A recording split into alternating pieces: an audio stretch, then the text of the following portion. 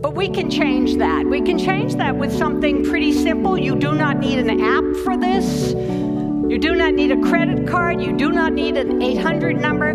What you need is a conversation. A conversation. Conversation. Conversation. Conversation. Conversation. Conversation. The conversation, an exchange between great minds. Welcome to this special edition of The Conversation and Exchange. Today we will be doing a special episode based on an epistemology project that concerns the differences and similarity between the scientific theory and the political theory. Today I am joined by my friend, Mr. Miles. How are you, Miles? Hello, I am doing very fine. How about you, Tom? I'm great, thank you. Excellent. Glad to hear it. Maybe to start off, Miles, could you talk about what the scientific theory is as a whole? Yeah, sure. So, technically you can say so right here we're kind of differentiating two main ideas. First one is on one side we have scientific, aka formal theories. Or formal science, as theories about formal science. And so these really encompass, the math, physics, astrophysics, chemistry, again, these kind of hard sciences. And when you think of theories, so say for example, Einstein's relativity theory, we really tend to think about these kind of theories in the formal sciences. So what I think is very interesting though is kind of these social sciences, right? And so social sciences are those say for example, sociology, anthropology, you can say history to a certain extent is a social science, political science, of course. And so all these sciences, and I like to say, when we talk about social science, I really like to think about it as a science that is, based on, people and kind of, and the interactions that people can have in history with others, and so all of these things kind of interacting with each other kind of create a lot of these social science theories. But the thing is that, they're kind of thought a lot differently than a lot of the formal science theories. And so so I think our job, Tom and I, what we're trying to do today is kind of trying to clear that up and show that, and, show, okay, what's similar, what's different, what even is a theory, right? Because everybody talks about theories and a lot of the time people don't really know what they're saying. So hopefully we can try to, have a fun conversation and kind of, show you guys what we have learned. Exactly. And I think to start off, we might just start by the scientific theory and what's it all about. Of course. So we thought of so I think when we talk about scientific theory, I think it's important to talk about two really important people. So the first one I would say is Karl Popper. So actually no. Before we talk about Karl Popper, who is all-time legend of scientific theories, I think we should talk about kind of the two kind of main ways of seeing science during before Popper, before kind of the more modern or even contemporary, contemporary science philosophers. And so the two main courants are currents of thought are the inductive and the deductive reasoning. So, deductive philosophers, for example, would include Descartes. And so basically what, deduction is so you have, different axioms or things. And basically with those axioms, you deduce something based off of those original ideas, right? And so you can kind of figure out how the world works and what is the world based off of, kind of these axioms. So, so for example, Descartes, what he tried to do was he said, cogito ergo sum. So I think, therefore I am. And so he came from this kind of very principal idea and tried to prove God, the existence of God, which did not work. We saw that. We're not going to go through that tangent, but it's a very interesting conversation that we saw in philosophy class with our teacher, Monsieur de Denel. But and he also tried to kind of prove the a lot of different things based off of kind of this these axioms, right? And these kind of starting ideas. And so that's deductive reasoning. And then inductive reasoning. So what is inductive reasoning? Inductive reasoning is basically from observation, deducing something about the world based off of one's observations. So say, for example, if I see, okay, so say, for example, every single swan I've seen in my life is white. I'm going to be like, okay, all swans are white. That would be an inductive reasoning right there. Reasoning. Thank you, Tom. And so basically the thing is that both systems have problems, right? So deductive reasoning, the problem is that I guess kind of the starting axioms are, they're very hard to come by, and once you do come by them, it's like, it's what are you going to do with them, right? So say, for example, I think therefore I am, you can't really do anything, in terms of deducing the nature of existence. It's very, you can't really, it's an interesting idea, right? But you can't really deduce anything about the nature of the world based off of that idea. And so deduction is very difficult because you don't have access to the whole wealth and kind of, all of, the possible information, right? You only have access to a limited amount of information. And then the problem with, So sorry, Tom, I've been talking a lot. No. So I think all of what you've said is great, but nowadays, after the separation between deductive and inductive reasoning, we arrive to the modern theories, Sure. which would be, which are what we're going to be studying more focused throughout the episode. Exactly. Yeah. So again, I'm sorry, but so I'm just going to talk about the problem of inductive reasoning. Go ahead, Miles, I have a lot to talk about, but sorry. So inductive reasoning, just before we get on to the more modern ideas, is the problem with inductive reasoning is that just because you saw something 100,000 million times does not mean it is, it does not mean it's a true thing. So this is like the classic correlation is not causality, right? So and this is very, it's a very logical thing to say, right? To say, for example, I guess a modern example, though this would be kind of controversial, would be, say, for example, like the blood clots in the Johnson & Johnson vaccine, right? So there are like six there's 6 blood clots, right? And those, millions. And so like so the U.S. government said, okay, we're gonna stop the Johnson & Johnson vaccine because there are 6 out of 6 million, right? So, but the thing is that just because the 6 people had blood clots does not mean that the Johnson & Johnson vaccine causes blood clots. Again, I'm not a public health expert, but just if we just take this, this idea, just without the science, right? So just because you observe something doesn't mean it is actually reality, and that is something that is very common, kind of observing a correlation when causality is not there. And so that's like a huge problem with inductive reasoning. Would you agree with that, Tom? Yeah, no, I think it's a major problem what you've talked about, and I think the fact that in the past the main difference in the way we look at scientific theory is separating between those two theories that you've described perfectly well is extremely interesting because it's a complete split. Whereas what we're going to see now is that there is a full process that has been developed, whether it would be through the Karl Popper scientific method or through Kuhn's theory of the paradigms. And I think those two show an evolution in the science that are also shown in Kuhn's model. All right, so you just talked about Kuhn. So I love Popper, but like let's talk about Kuhn first. Do you want to give it a dab? I'll give it. Okay. So what we know about Kuhn's theory is that he's studying the changes in what we call science. So we're going to start off with what is known at the time, which we're going to call that a normal science. Then there's going to be what he calls a crisis. And that crisis is going to be caused by a revolution in the science. And that revolution is going to change what we understood as to be the laws that we use in our day. And so based on the crisis and the revolutionary science, we arrive at a new normal science. For example, the example of the sun and Mars revolving around Earth was in the past known as normal science, whereas after the crisis, we have discovered that it is actually the Earth and Mars who are rotating around the sun.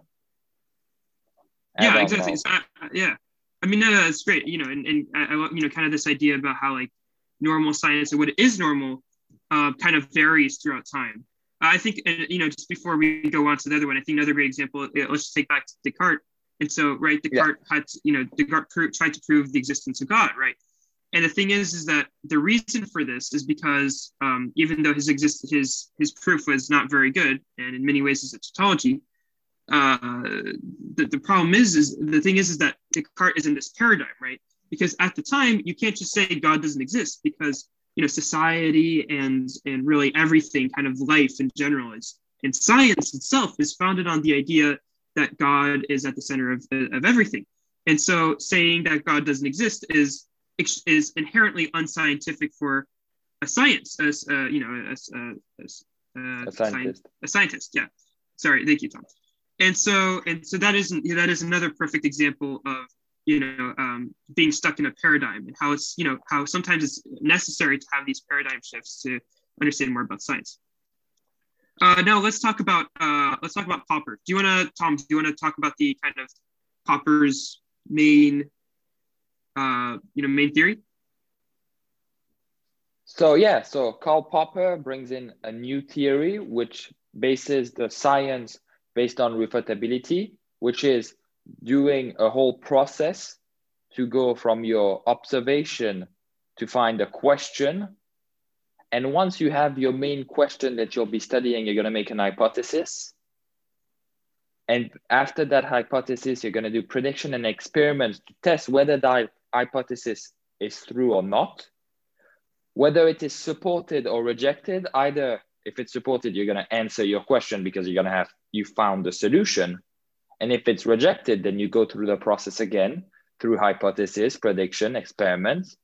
And that way you are going to be able to find the answer to your question, not by thinking about it, but through a scientific method, which now we use in everyday science from the youngest age. Yeah, so I think there are two very important things to mention when it comes to Popper. There's the idea of refutability, as Tom said, but there's also the idea of risk. And so each theory has to have a certain amount of both of them. And so what I mean by risk, of course, is like the ability to reproduce a certain, say experiment, for example. And so say, for example, a theory has to therefore predict something, right? So yeah, but let's talk about, yeah. You're going to have to be wrong at some point in order for your theory to be proved right. And that's the whole. Yeah, exactly. That's the thing. And that's the whole concept behind refutability, is that the thing is that you can never really be 100% sure about if something exists or not, or if it's a true meaning behind something. But that said, every time you try to refute your thesis or your hypothesis, every time you try to refute it, what happens is that you get closer to the truth, because the hypothesis stands and the refutation doesn't work, right? In which case you're in fact closer to the truth, right? In which case you are closer to the answer. One step closer to the answer. Or it's the other case, which right? It's you're proved wrong, and as Tom said, again, you learned something. So again, it's we actually know things concretely, and so then again, there's another idea of prediction, and so a theory has to be able to predict something, otherwise there's no point in it, right? There's like the risk is minimal, and it's not very interesting, right? Because it's like, okay, if there's zero risk in a theory, then who cares? Because that's it's not something worth knowing. So a theory has to have a certain amount of risk if it wants, because that means that it has to predict something, and that's where the interesting stuff is. Exactly. The goal of the scientific theory is to answer a question that was not answered in the past. And to do that, you're going to have to find a solution going through that process. Because at the end of the day, you want to find something. You do not want to prove something that everybody knows as a law, because it's already been proven 1,000 times.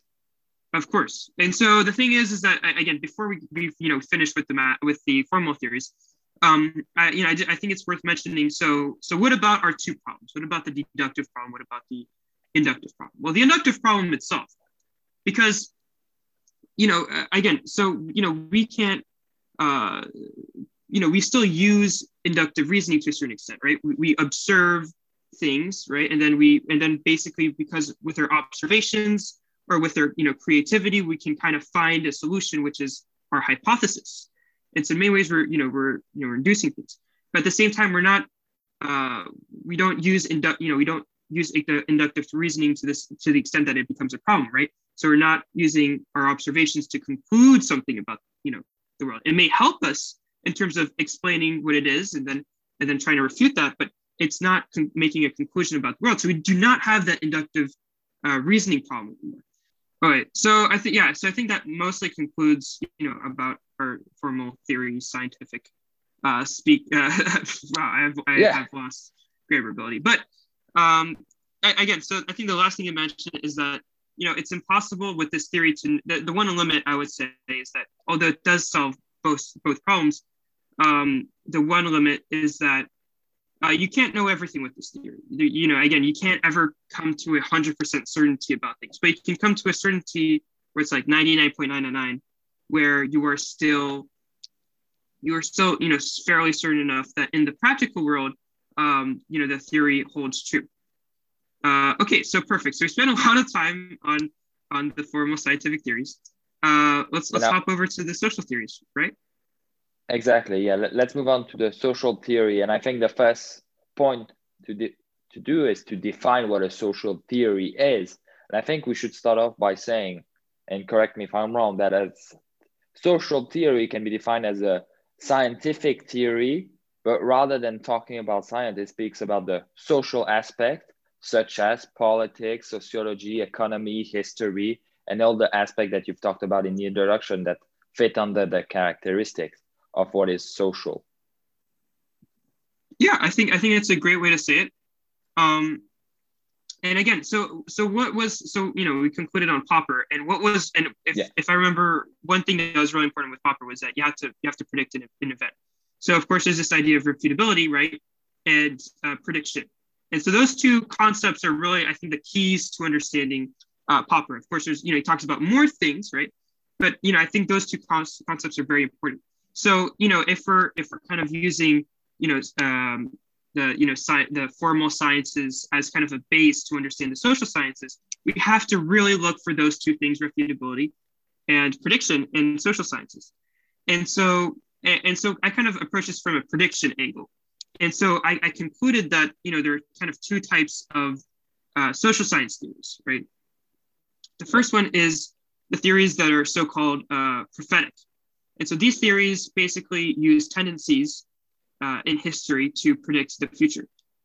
So these theories are by nature inductive because, they're using observations and things in the past to make conclusions about the world of today. And again, there's plenty of problems with that. Like an example, but yeah. Yeah, it's like conditional theory, whereas you're saying, well, if this happens, then Y is going to happen. Oh, no, not yet, Tom. Tom's getting too ahead of himself. Because right now we're talking about that is number 2, Tom.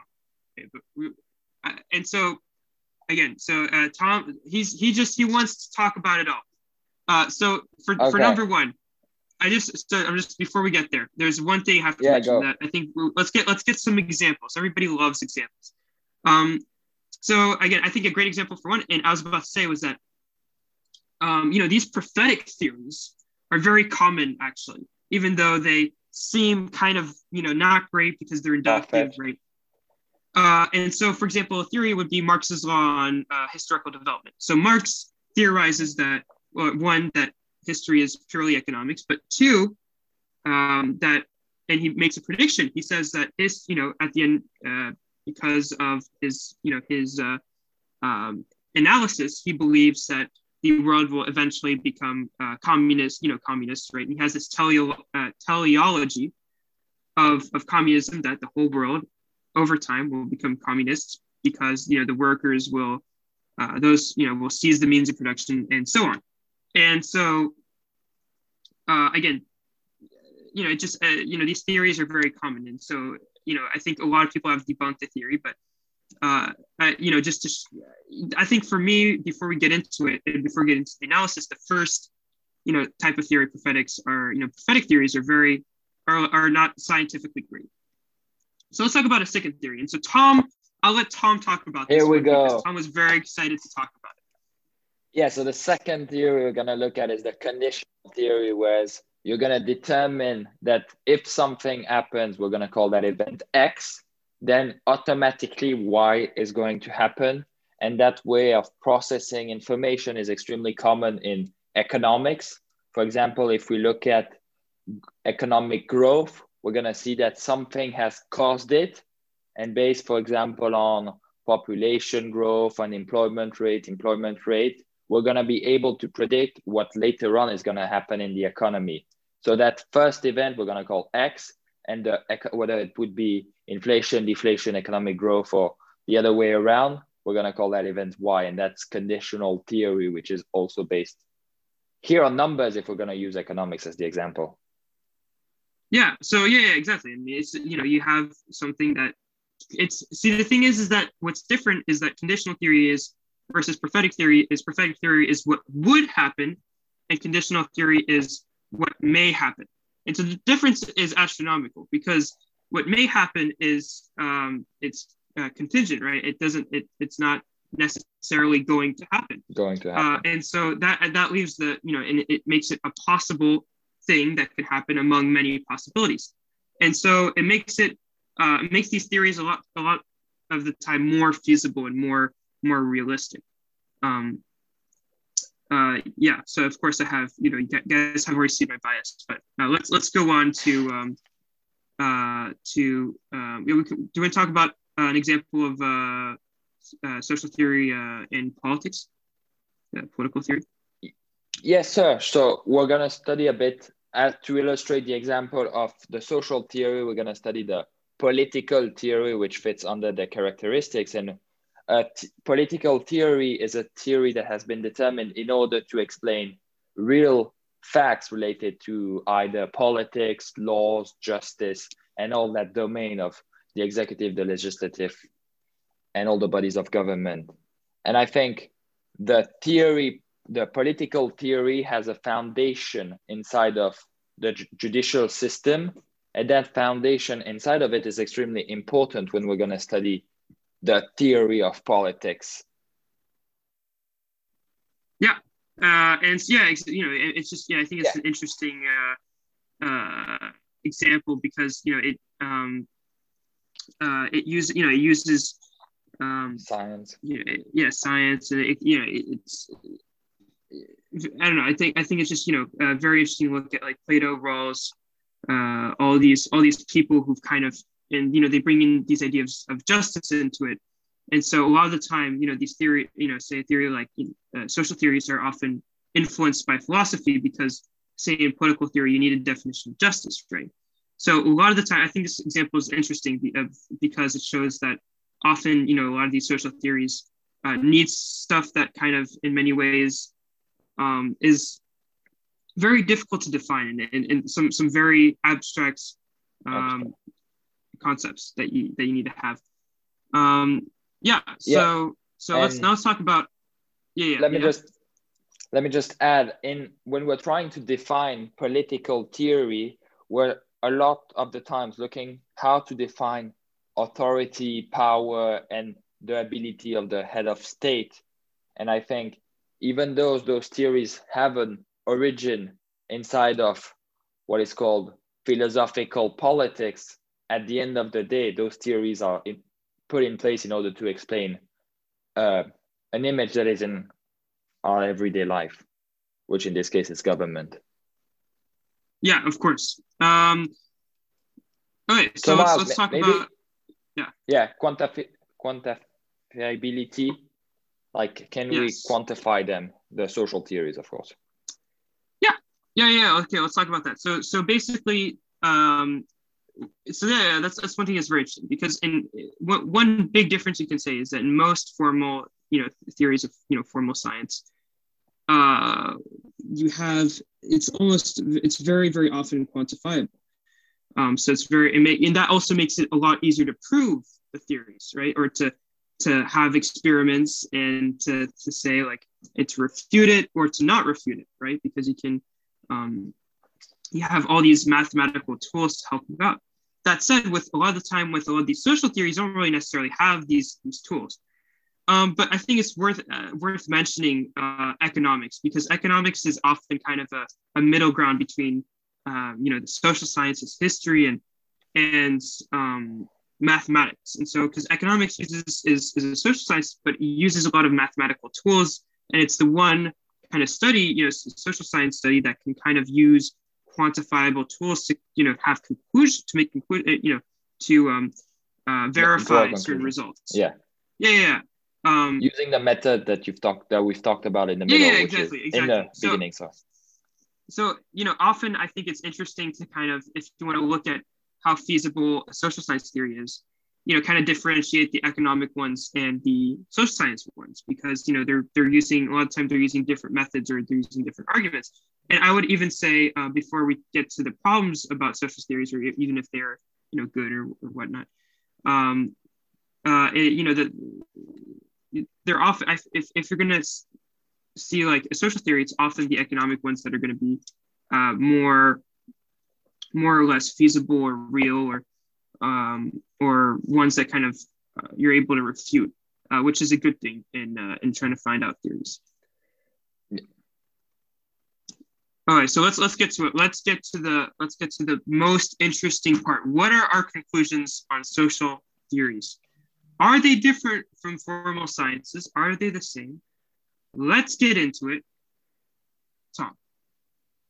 Yeah. So in the beginning, we were talking about, and our main goal of this podcast is to show the differences between the two theories that we've talked about and explain to you in details. I think the major problem that we're going to start off is the problem of the experimentation. In the Popper model that we've talked about in the beginning, and that I've tried to explain, we're talking about finding a problem and putting a hypothesis and doing experiments in order to find whether that hypothesis was right or not. In the case of social theories, we cannot apply that because we can't do an experiment on Earth about a theory, I don't know, about a political regime. We can't take a country and put people in it and test whether that regime works or not. It's not feasible. Yeah. What do you think, Miles? Any other? Regarding experimentation? No, regarding problems in general with. Yeah, I mean, sorry, I was blanking out a bit. But, I mean, you mentioned, like the generalization problem, right? Yeah, of course. So yeah. So again, another example I think is interesting is the Marx one. And so, because Marx in his theories, he actually used the interclass interactions in England between different social classes. And the problem with that was that he generalized English history with the totality of civilization ever. And so, of course, we have that's a big problem, right? Because you can't just look at something and then conclude that's the same thing for everybody. And so I think that's often a problem that many people in social theories fall into. So I think another problem is that I think confirmation bias is another one. And a lot of the time, these social theory people who make these social theories, they kind of fall into this trap of being unscientific, in the sense that their personal beliefs or their personal agenda gets in the way of them making it a strong theory. And so again, this we'll see if hopefully we don't have any Hayek fans, Friedrich Hayek fans in the crowd, because so basically, so Hayek. So again, I was reading this book called explain it exactly. The Origins of Political Order. And this is it's going to get a bit complicated. Basically, what Hayek says is that he theorizes that he says that law and the rule of law wasn't created by a constructivist mindset or rationalistic one, where rational people get together and they make the law. He argues that in fact what happens is it's that it's a lot more random, and judges over time make the individual decision to make rulings, and over time this kind of creates a law. So Hayek himself, again, made a similar mistake to Marx, although they're kind of opposites on the political spectrum, and so it's kind of ironic. And he used the English system to make conclusions about everything else, and so he used, the English, I don't know how the court system is called, but he used the same system. Yeah. And the thing is that, and so Fukuyama talks about how basically that even in that system, that's not how it was, in reality, because it wasn't individual judges who were doing what they were doing. It was this very complex situation in England at the time. The rule of law was because the kings and the judicial system had this very kind of very particular relationship that made it that the kings were controlling the judicial system, but the judicial system was also controlled by the kings. So you had these kind of like almost these checks and balances in a way. So that different, and so this differentiated it from the rest of the world, but it also, but even with that, it didn't mean that that the judicial system was one where laws were made kind of haphazardly by by judges over time, or by the use of precedents, for example. And another interesting law, because I may have not said it right, because it's very complicated discussion on the rule of law. Another one that I think is more approachable is what Moncur Olson talks about in his model of political development, and he says that basically he makes a claim that China or that that tribal level societies are essentially these the barbarians that try to make the most money off of people by taxing them the most. And then and he says that, for example, China is an example of this, where the government is kind of these big authoritarian governments are their one goal was taxing people the most, either way, in both cases the theory isn't really important. What I'm trying to show is that in Olson's case, so again, he was approaching this from I believe a Marxist point of view, but correct me if I'm wrong, but the thing is that both of these people, and Hayek, so Olson and Hayek, what they said was, number one, not true if you actually look at the evidence, but number two, what they were doing is they were trying to kind of take the easy answer, right? So they had a model of the world that they had. So Hayek was very much a libertarian, right? And he's the foundation of much liberalistic thought in America. And so he was trying to find ways to be like, okay, what are examples in history where libertarianism is king? And so he tried to nitpick history where he can find this. And Olson, for example, on the other hand, was like, was trying to find examples that supported his own theory on economics. And so so it's extremely selective based on what I'm saying. Let me restart. The information used as evidence for the theory is extremely specific, making the general theory too specific on evidence, and it's just nitpicking what interests you. It's like the news. Exactly, and that's the one problem with induction I was trying to get back earlier, and I forgot to say, was that you can always find sources or things that corroborate your evidence. Everybody's saying, because you have like 7 billion people, everybody, anybody can say anything, and people often just they see something on TV and they're like, oh, that's it, and whatever, you can always find, if you're looking hard enough, you can always find the answer you are looking for, right? The answer that corroborates your point of view. And so that's a big problem with social sciences, because in my opinion, I think most of the people who make these theories are very much influenced by their point of view, or they may not be necessarily doing it for the wrong reasons, but they have this certain outlook on life, or this lens that they see things through, and that lens affects what they say about history and what they conclude about it. So before we get on to our conclusion, I think it's just important to mention Karl Popper's scientific. I'm just going to read it to you guys because it's very, very Go short. ahead, Miles. Scientific refutation of any social theory. It's actually very clean. So number one, the course of human history is strongly influenced by the growth of human knowledge. Tom, would you say that's a strong, it's a point that makes sense, right? Yeah, based on what we've said. When you find, define. Kuhn is literally that, right? Course of human history is strongly influenced by the growth of human knowledge. Number two, we cannot predict by rational or scientific methods the future growth of our scientific knowledge. All right, so this one he specifies here that he can't prove it logically, but he does in a separate book, which I haven't had yet. So you'll have to talk to me another time when I read the next book. But I mean, this also seems like a very self-evident. Yeah, exactly. But this seems like a very self-evident argument, right? I can't predict in 100 years which scientific innovations will be made. That seems almost absurd, right? Yeah. And so he says, number three, we cannot therefore predict the future course of human history.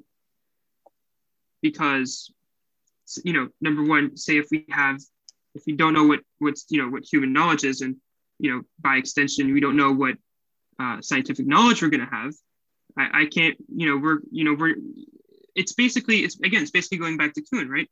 We cannot predict, we're in this paradigm, right? And we don't know which paradigm we're going to be in 200, 300 years. And so because paradigm shifts affect what we think of as normal or not, it's very much impossible to kind of know what's going to happen in terms of, us as people and what we're going to do and what our history and our future will entail. And so he says that number four, this means that we must reject the possibility of a theoretical history, that is to say, of a historical social science that would correspond to theoretical physics. There can be no scientific theory or historical development serving as a basis for historical prediction. So, and then